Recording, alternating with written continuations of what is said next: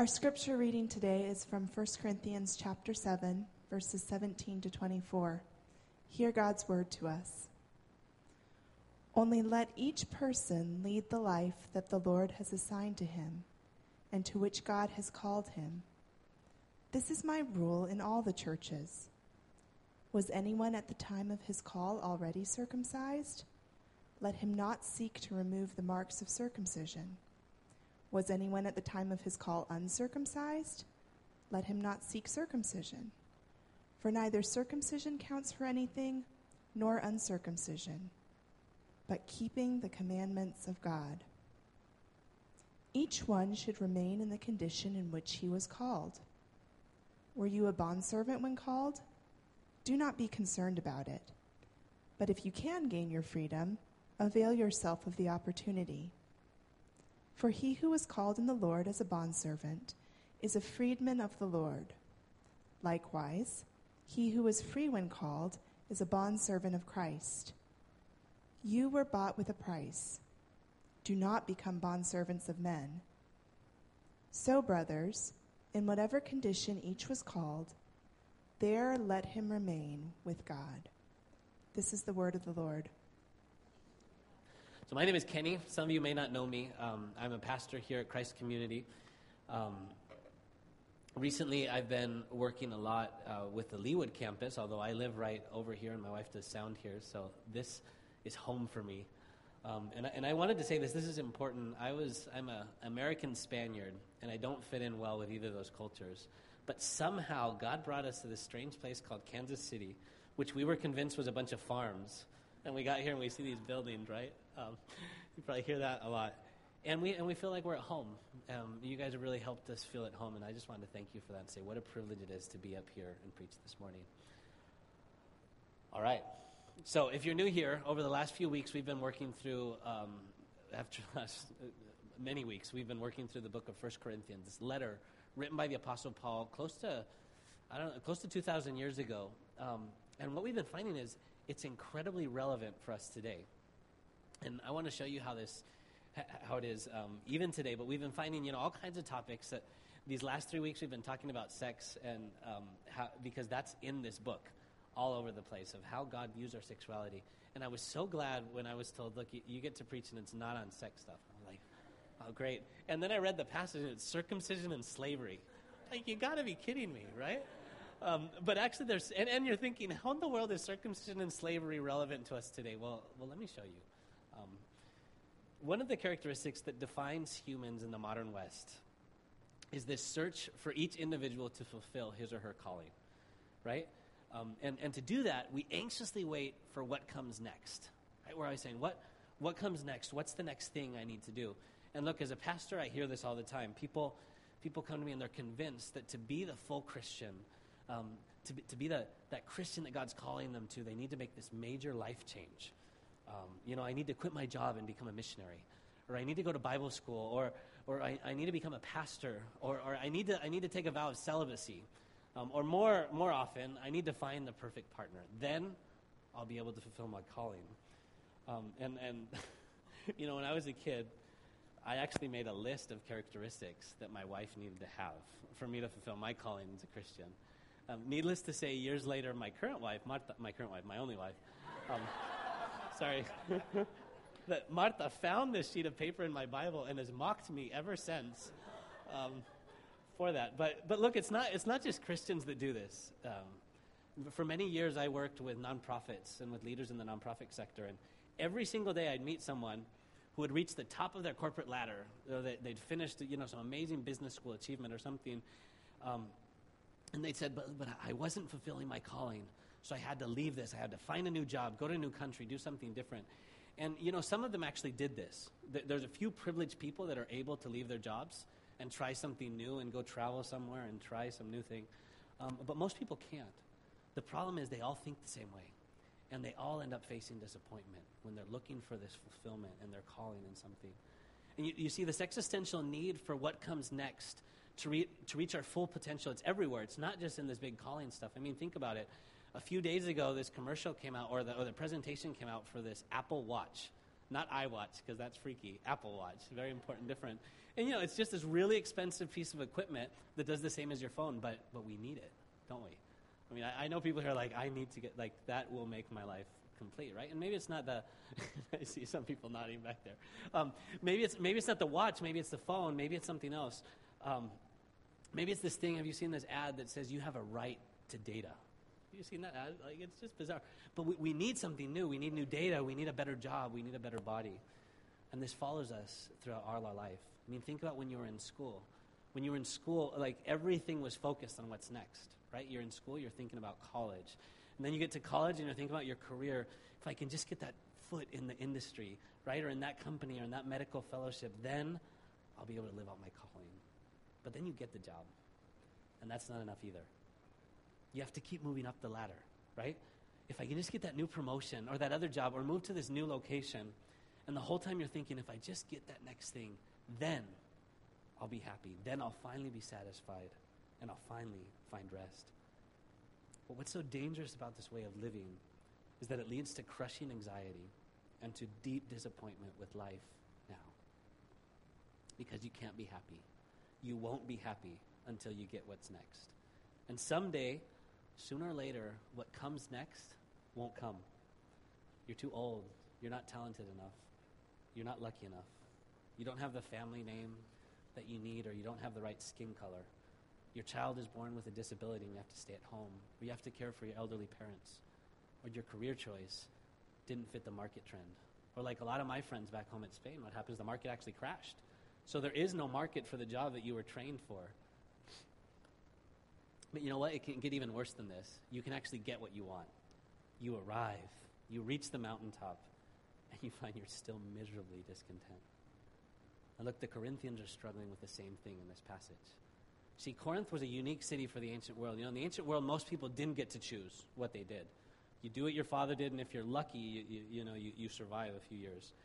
But Corinth was a little different. It was smack in the middle of a trade route. It was kind of a new city that was built, and it attracted all kinds of really interesting people because social mobility was actually possible in Corinth. So you get these traders, you get freed slaves, you get entrepreneurs, you get sailors, you name it. These people are coming to Corinth, and here they had the opportunity to start over again, to set themselves up for a new life, to socially scale, to make a fortune, to rise in power and wealth. If you were lucky, you could fulfill the Corinthian dream. That sound familiar to anyone? You just needed the next thing around the corner. Then you'd make it. Then you'd be content. And you see, spiritually, it was the same way for them. They began to think that because God had saved them through the gospel, he had some glorious, amazing new calling for them. Something better for their lives, like a better version of me was going to happen because of this. It was the Christian dream. So they started ditching their marriages, quitting their jobs. We've seen some of this even in this passage. Anything to be better positioned for what came next in their amazing spiritual calling. And some, probably the more wealthy ones, more powerful ones, they were actually able to change things. They probably could change stuff around or make others change so that they felt that their culture was on top. They started acquiring privilege and a privileged status within the church. But many others didn't even have the freedom to choose a job. Some people didn't even have a freedom to choose who they would marry if they'd marry at all. And they began wondering if they could ever fulfill their calling as Christians. And this pressure to get what comes next, to be able to choose their future, it was crushing them. It was destroying this church. And initially, when we read this passage, Paul's words don't seem to help, do they? If you haven't done so yet, if you could open your Bible to 1 Corinthians chapter 7 and verse 17. If you have the community Bible, this is on page 995. But look at verse 17. It doesn't seem to be that Paul's helping too much. Look what it says. He says, "Only let each person lead the life that the Lord has assigned to him and to which God has called him. This is my rule in all the churches." Okay, Paul, but what is that life that God has called me to? What do I need to do to get there? How do I need to position myself for the next move? And this is what Paul says. He says, you don't have to do a thing. You don't need the next thing. He says, in fact, you're missing the whole point of the gospel. Here in the church, there's no need to change who you are. There's no need to seek a better position in order to follow Jesus. You're loved. You're accepted. You're saved. You're used. You're called right where you are. You can follow Jesus here and now. You don't need a different life to follow your calling. To fulfill your calling, you don't need something different. You do not need a different life to follow your calling. And what Paul does is he describes kind of 3 situations or 3 areas that we don't need to change. So let's look at those. Let's go straight in. The first thing he says is you don't need a new culture to follow your calling. You don't need a new culture to follow your calling. Let's look at this in verses 18 and 19. I'll read those. He says, was anyone at the time of his call already circumcised? Let him not seek to remove the marks of circumcision. Was anyone at the time of his call uncircumcised? Let him not seek circumcision, for neither circumcision counts for anything nor uncircumcision, but keeping the commandments of God. You see, circumcision is what Jews did and Greeks didn't. That's one way of defining it. And Paul uses this term kind of as a shorthand description for all the cultural practices or ethnic markers associated with these 2 groups. I don't want to get too graphic with this, but in ancient Greece, circumcision was actually something that was an external marker. Let me explain. You know this Big 12 thing that we had going over here is like a cricket match? No, I'm just kidding. The Corinthians had something very similar. They had these games that they went to, except they didn't wear uniforms, if you catch my drift. And these were the places where you socialized with people. There were also these public baths that you went to. So literally, circumcision was a public mark. It's almost like the color of your skin. But when Paul's referring to this, he's referring to much more, because plus he's not just addressing men, obviously. But here's the thing. If you wanted to move up in society, you had to adapt to the majority culture. That's true even for today. You had to try to hide your accent, be silent about certain parts of your family background, maybe even try to disguise the color of your skin to fit in. Or you just gathered with your group of people and ignored the other group. That's what was going on. And the Corinthians were bringing this mentality into the church. The stronger culture would start imposing its norms, right? It'd say, look, to be a good Christian, you have to talk like this, or you have to eat like this, or you have to worship in this manner. Or you have to do this operation to yourself, or you have to remove it, depending on which house church you were attending, probably. And look, if you didn't conform to all this, you probably weren't kicked out of the church, but you began to feel like you were an inferior Christian, that you couldn't quite live up to the calling that everyone else was living up to. And Paul addresses this and he says, no, you're exactly who God wants you to be. You're exactly who God wants you to be. He says, Gentiles, did God make you a Jew before he called you? No. He looks to the Jews. He says, Jews, did God make you a Gentile before he called you? No, he called you where you were. He called you while you were the color you were, while you had the accent that you have, and the quirky family background that you really hope no one ever discovers about you. This is definitely my case sometimes. Don't ask me about it. You don't need to change. You don't need to hide. You're the culture God wants you to be. You see, Christ died for the whole world. That's what we're told in Scripture. He died for both Jews and Gentiles, for men and for women, for black and for white, for Latinos and for Asians. And believe it or not, he even died for Spaniards and Americans. You don't need a new culture to follow your calling. And look, this is a tremendously liberating message. I know for some of you, you're in a culture, worshiping in a culture that's not your own, and God is saying to you, you don't need to adapt. I've called you in the culture where you are. But listen, this goes beyond culture. You see, we live in a society where our media tells us, right, you need this next thing to make it. You need this next thing to be it, right? You need to look like this, you have to have this, you have to wear this, and until you've done that, you haven't arrived. But this is not the way God views you. He never thinks of you that way. He never feels that way about you, ever. He loves you and he called you just as you are. You can let him love you that way. But see, Paul does say one thing has to change.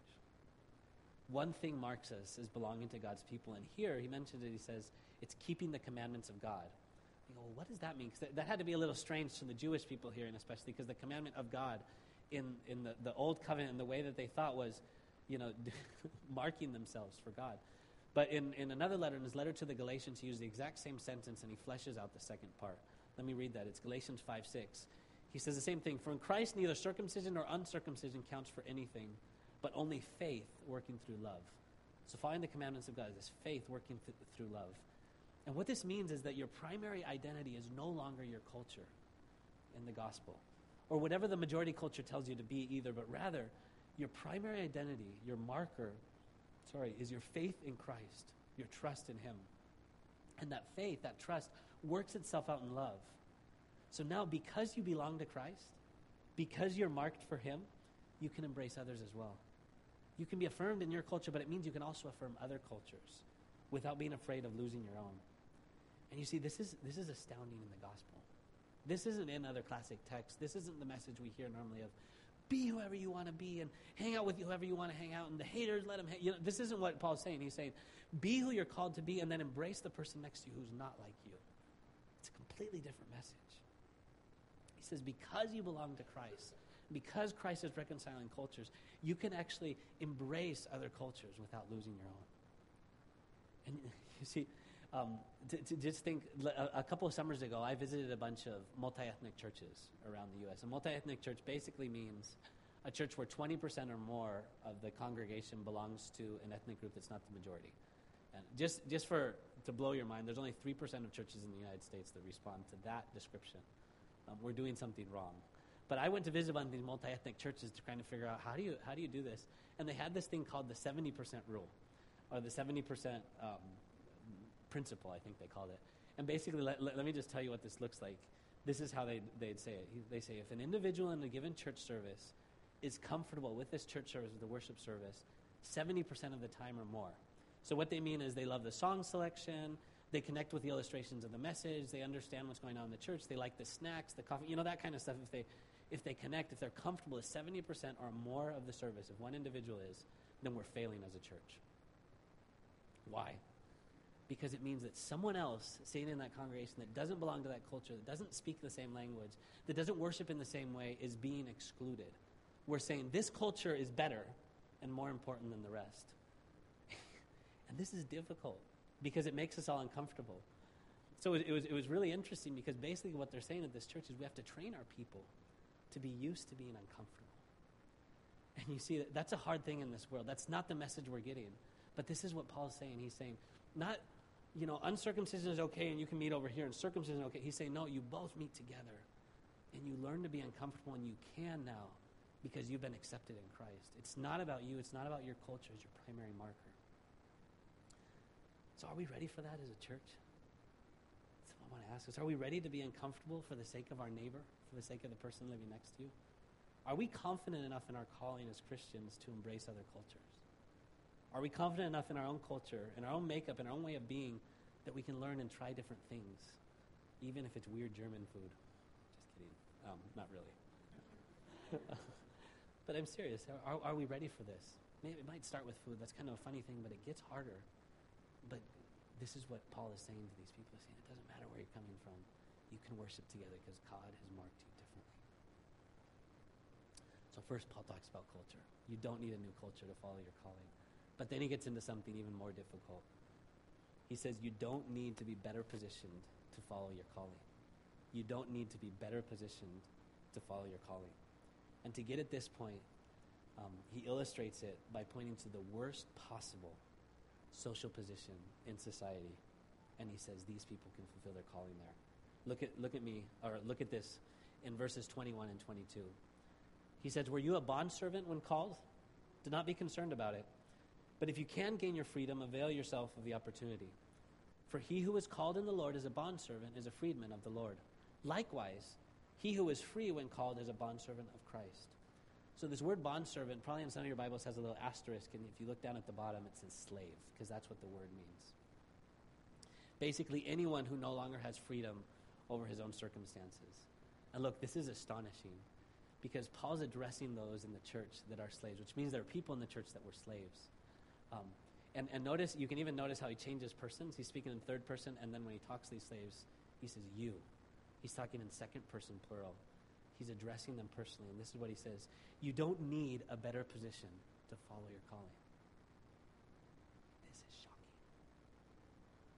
Now, we know that Paul is not affirming slavery, neither the ancient Greek form of slavery, nor the American racist or race-based form of slavery, which was racist, nor any other kind of slavery. And he makes that pretty much clear in verse 23, right? He says, no one should be a bondservant. No one should be a slave. And also throughout his letters, Paul is constantly undermining slavery. We have this letter to Philemon, which was a slave owner, and basically says to Philemon, look, I have your slave here, and you're both Christians, which means you're both brothers, so there's no way that you can be a slave owner over him. This makes no sense. Let him free. That's what he's saying. But here's the thing that was happening. Slaves were becoming believers. Lots of slaves. And they were still bondservants when they became believers. So Paul, like a good pastor, He's helping them think through what this Christian walk looks like even in their situation. And the statement is still shocking. You see, a slave doesn't have a choice over what job he has. He doesn't get paid. He doesn't get any reward for what he's doing.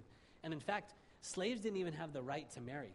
So this whole conversation, this section is stuck in a conversation about marriage, whether you should marry or not to be a better Christian. And slaves couldn't even choose that. So legitimately and understandably, they're probably asking themselves, look, if I can't even decide what I do with my life, how in the world am I going to serve Christ? How in the world can I be a Christian? And this is an understandable question. This is a great question. But Paul says, he looks at them and he says, look, now that Christ has marked you, now that he has paid your price, everything has changed. Now, your work isn't some banal task for an earthly master. It's meaningful to God.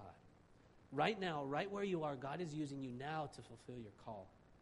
Now, let's be clear here. Paul is not saying, hey, being a slave is a kind of vocation and God has called you there, so you better just stay there because that's your position.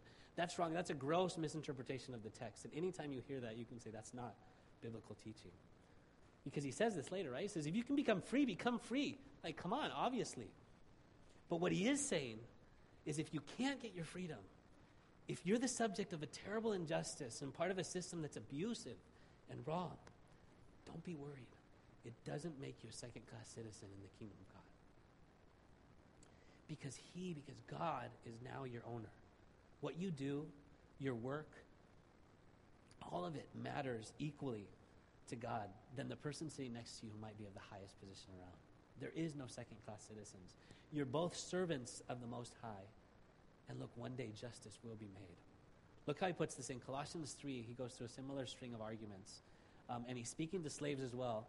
And this is how he ends that part, speaking to slaves. He says, this is Colossians 3, 23 to 25. He says, whatever you do, work heartily, as for the Lord and not for men, knowing that from the Lord you will receive the inheritance as your reward. Can you imagine this for someone who gets no pay for his work? At most gets maybe a pat on the back or something, saying, look, your master's not going to reward you. The Lord is going to reward you with an inheritance, with something that's greater than a payment. And he says, look, you're serving the Lord Christ. And then we always forget this last verse, but look what it says. For the wrongdoer will be paid back for the wrong he has done, and there is no partiality. See, this changes everything. When we realize we're called by God right where we are, right where you are, you're free from this crushing anxiety to seek the next best thing. And it's not just that you're free from worrying about the next best thing, but you're also free to serve others around you. That's why he says, right after he talks to slaves, he says, look, those of you who are free, now you're slaves, now you're bondservants of Christ. See, you're free in a whole new sense. You're free by being enslaved to serving others, and this is a joy. And so that video about Ken, this is what he's talking about. When he realized who he was actually working for. Let me just say something. We didn't record this video for this sermon. That's like a 3-year-old video. But it's so amazing how it connects and how this truth hits people. When he realized who he was actually working for, everything changed. It was no longer about moving up in rank or just getting through the day so that you could get home and do something useful or something meaningful. He became so freed from that mentality that he even began to serve the people above him. Because sometimes we think about this, well, to be a good Christian work, I just have to be nice to the people around me, or I have to be ethical. Look, you have to be ethical anyway. That has nothing to do with Christianity. If you're not ethical at your workplace, there's some real issues going on. If you're not nice to the people around you. But what God's saying here is, I'm your boss, so you can serve the people above you. And this is amazing. This doesn't happen. You can't pay for this. Even those bosses that weren't that great, we can serve them now. And this is astonishing. You see, what this tells us is right here, right now, wherever you are, what you do in the majority of your time matters. Even your work. Why? Because God has called you and you now work for him. You don't have to have the perfect job, the perfect training, a great schedule, good pay, or any pay, a higher position in society to make a difference. No, not in God's mind. In God's mind, you're being used right now. Not tomorrow, not in the next position, not when you finally get paid for what you've been doing for so many years, but now. You don't need a better position to follow your calling.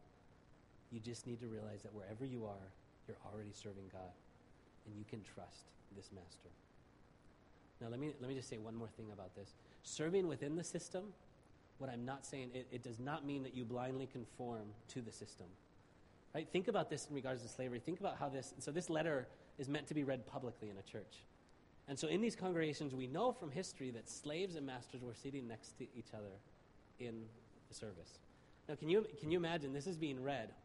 And first, it's addressed to slaves, you're completely free. And it's a freeing message. They're like, okay, that's cool. I can keep working. But then he says, look, no one should be enslaved. No one in God's kingdom can be bonded, can be enslaved, can be owned by someone else. Now, what does that do to the slave owners? Can you imagine? It's probably a pretty awkward moment. Like, oh, okay. But imagine for a slave owner, there's no way a slave owner leaves that room having heard that and doesn't put into practice beginning to free his slaves. And if he does, he's a hypocrite. And you see, this applies to us as well, because what Paul's saying, what God's saying through Paul is now you all work for God. You're all equal in this thing. And you see, when you work for God, stuff kind of changes. So as we go about our business, as we work, as we vote, as we interact with our neighbors, remember that you're bondservants to God. And this God cares for the poor. He loves the widow and the fatherless one. He does not put up with unfair wages. This is throughout all of Scripture. Remember that God is your boss. And he has a corporate policy to welcome the stranger and stand up for those who are neglected. And look, doing this, obeying this God instead of your earthly masters, it's probably going to get you demoted sometimes. But what did we just learn? It doesn't matter where you are in your social position to serve Christ. This is what we're called to do. This means we're free to serve God fearlessly. No matter where you are, you don't have to change your position to follow your calling. You can literally start tomorrow. And I just want to encourage you, as you go tomorrow back to your workplace. And look, some of you are thinking, well, I'm looking for a new job. Is that bad? No. Look, we live in this Western society that's fairly prosperous. And for a lot of us, we actually have the opportunity to seek what we're good at and what our gifts work to. Most of the world can't do this. But if you can, it would be stupid for you not to seek a job that fits with your abilities. But what's amazing about Scripture, what's amazing about Christianity, is it hits everyone in the world. You don't have to be super privileged and be able to choose your job to be a Christian. God uses you where you are. So tomorrow, as you go to that job that you're thinking, I just wish I could get another job, or as you file resumes and send them to people, hoping that maybe someone will recognize you, or as you care for your kids, remember you're serving God. What you do matters. Say, okay, Kenny, I'm ready for this. Tomorrow I'm going to start following my calling. But what is that calling? What is my calling? Right? Well, I have two pieces of good news. One, we're going to look at that, and two, it's the last point of the sermon. Because this is what Paul says. He says you don't need a personalized calling. You don't need a personalized calling. You see, in this text, the word calling is key. It's all over the text. It's repeated 7 times in these 8 verses. Let me just show you. Verse 17, he says, only let each person lead the life that the Lord has assigned to him and to which God has called him. Look at verse 18. Was anyone at the time of his call already circumcised? And then it says it down further. Was anyone at the time of his call uncircumcised? Just talk about this calling. Then we look at verse 20. Each one should remain in the condition in which he was called. Verse 21, were you a bondservant when called? Verse 22, for he who was called in the Lord is a bondservant, is a freedman in the Lord. And finally, verse 24, in whatever condition in which you were called, let him remain with God. So calling is clearly a big deal, but what we find here is Paul hasn't defined calling. And we're asking, why, Paul, tell us what calling is. Well, he already has in chapter 1. So if you have your Bible, if you have your phone, scroll up or down or whatever you want to say, or move your pages back to 1 Corinthians chapter 1. And there Paul has described calling very beautifully. And this is just something, when we're reading, especially these letters, often we'll find concepts we don't really know what they mean. Often in the first chapter or so, Paul or whoever the author is kind of defined those. So let's look at that here. Let me just walk through a few of the verses in chapter 1 that define what this calling means. So first, chapter 1, verse 2. He says, to the church of God that is in Corinth, to those sanctified in Christ Jesus, what does he say? Called to be saints together with all those who in every place call upon the name of the Lord Jesus Christ, both their Lord and ours. In other words, here he's saying it's basically a Christian who hangs out with other Christians. That's what calling is. Then verse 9, it says, God is faithful by whom you were called into the fellowship of his Son, Jesus Christ our Lord. So God's calling here is kind of focused as a fellowship centered around God's Son, Christ. Work down to verse 24. He says, to those who are called, both Jews and Greeks, notice that he's already making this distinction and bringing them together. What does it say? Christ, the power of God and the wisdom of God. In other words, this calling is basically experiencing the gospel. Christ, the power, in other places Paul says the gospel is the power for salvation for those who believe, the power of Christ and the wisdom of Christ. And then move down to verses 26 and following. And here he does a broader definition. He says, for consider your calling, brothers and sisters. Not many of you are wise according to worldly standards. Not many were powerful. Not many of you were noble birth. In other words, that's not your calling, what you're doing or your position. But he says, look, but God chose what is foolish in the world, to shame the wise. God chose what is weak in the world to shame the strong. God chose what is low and despised in the world, even things that are not, to bring to nothing things that are, so that no human being might boast in the presence of God.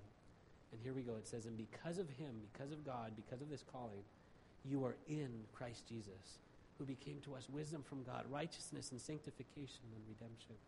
In other words, God himself called us to be in Christ Jesus, to be in Jesus Christ.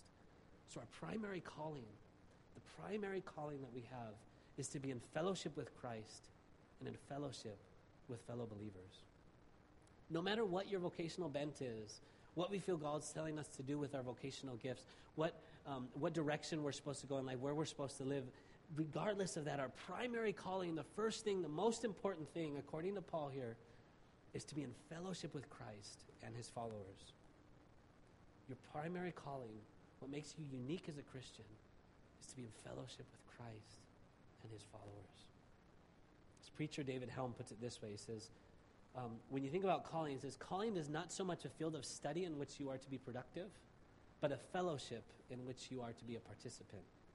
You're called to be a participant with Christ, to walk with Christ as you work, as you play, as you suffer, as you rejoice. In fact, in the original language in this text, that first verse that says, everyone do according to what it actually says, walk in your calling. Just keep walking in this calling.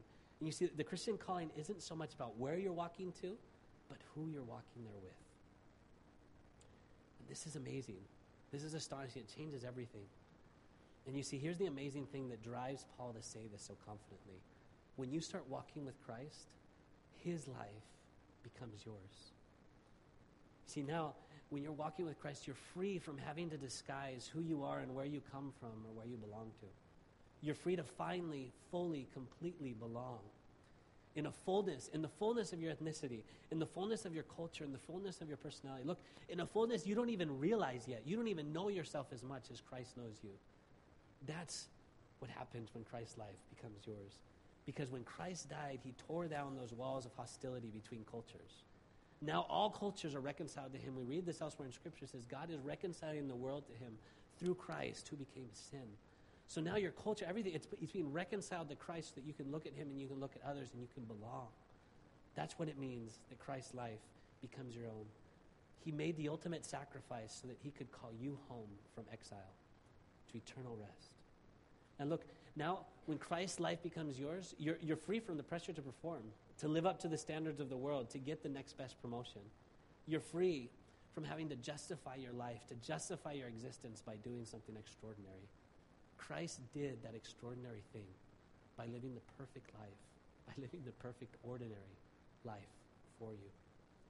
And this freedom, this rest, it begins here. It begins now. You don't need a new culture. You don't need a better position in life. You don't need a personalized calling. You don't need a different life to follow your calling. And whatever you're doing, wherever you're working, whatever you look like, however you speak like, whatever you eat, Christ invites you to walk with him. Will you go with him this morning? Let's pray. Lord, we thank you so much for your word. We thank you so much for your encouragement, Lord, that you have literally sent your Son to reconcile the entire world, no matter what our position, no matter what we look like, no matter whether we can choose or not what to do with our hands and feet. You free us to serve. Lord, we pray this morning that you would tender our hearts to be ready to be uncomfortable, to be ready to be in those positions, Lord, that don't feel that great, but to still understand your freedom and be able to live there without the crushing anxiety of needing what comes next. We thank you, Lord, because this is done through you. There's nothing that we bring to this marriage with you that contributes, nothing except our sin, but you give us a whole new life, a whole new way of thinking. In your name we pray. Amen. So one of the ways we're reminded of what this walking looks like is actually through communion. So this word communion actually means fellowship. And we see it, right? And the bread represents Christ's flesh. The wine or the juice in this culture, there you go, there's a cultural difference, represents his blood, and so we're being united to him. And then the way we do it here, we come together in groups of 4 or 6, and what we're saying with that is we're walking together. We're doing this together in fellowship with Christ and with each other. So this morning, if you're a follower of Christ, I want to invite you to think of this as you go and take the elements.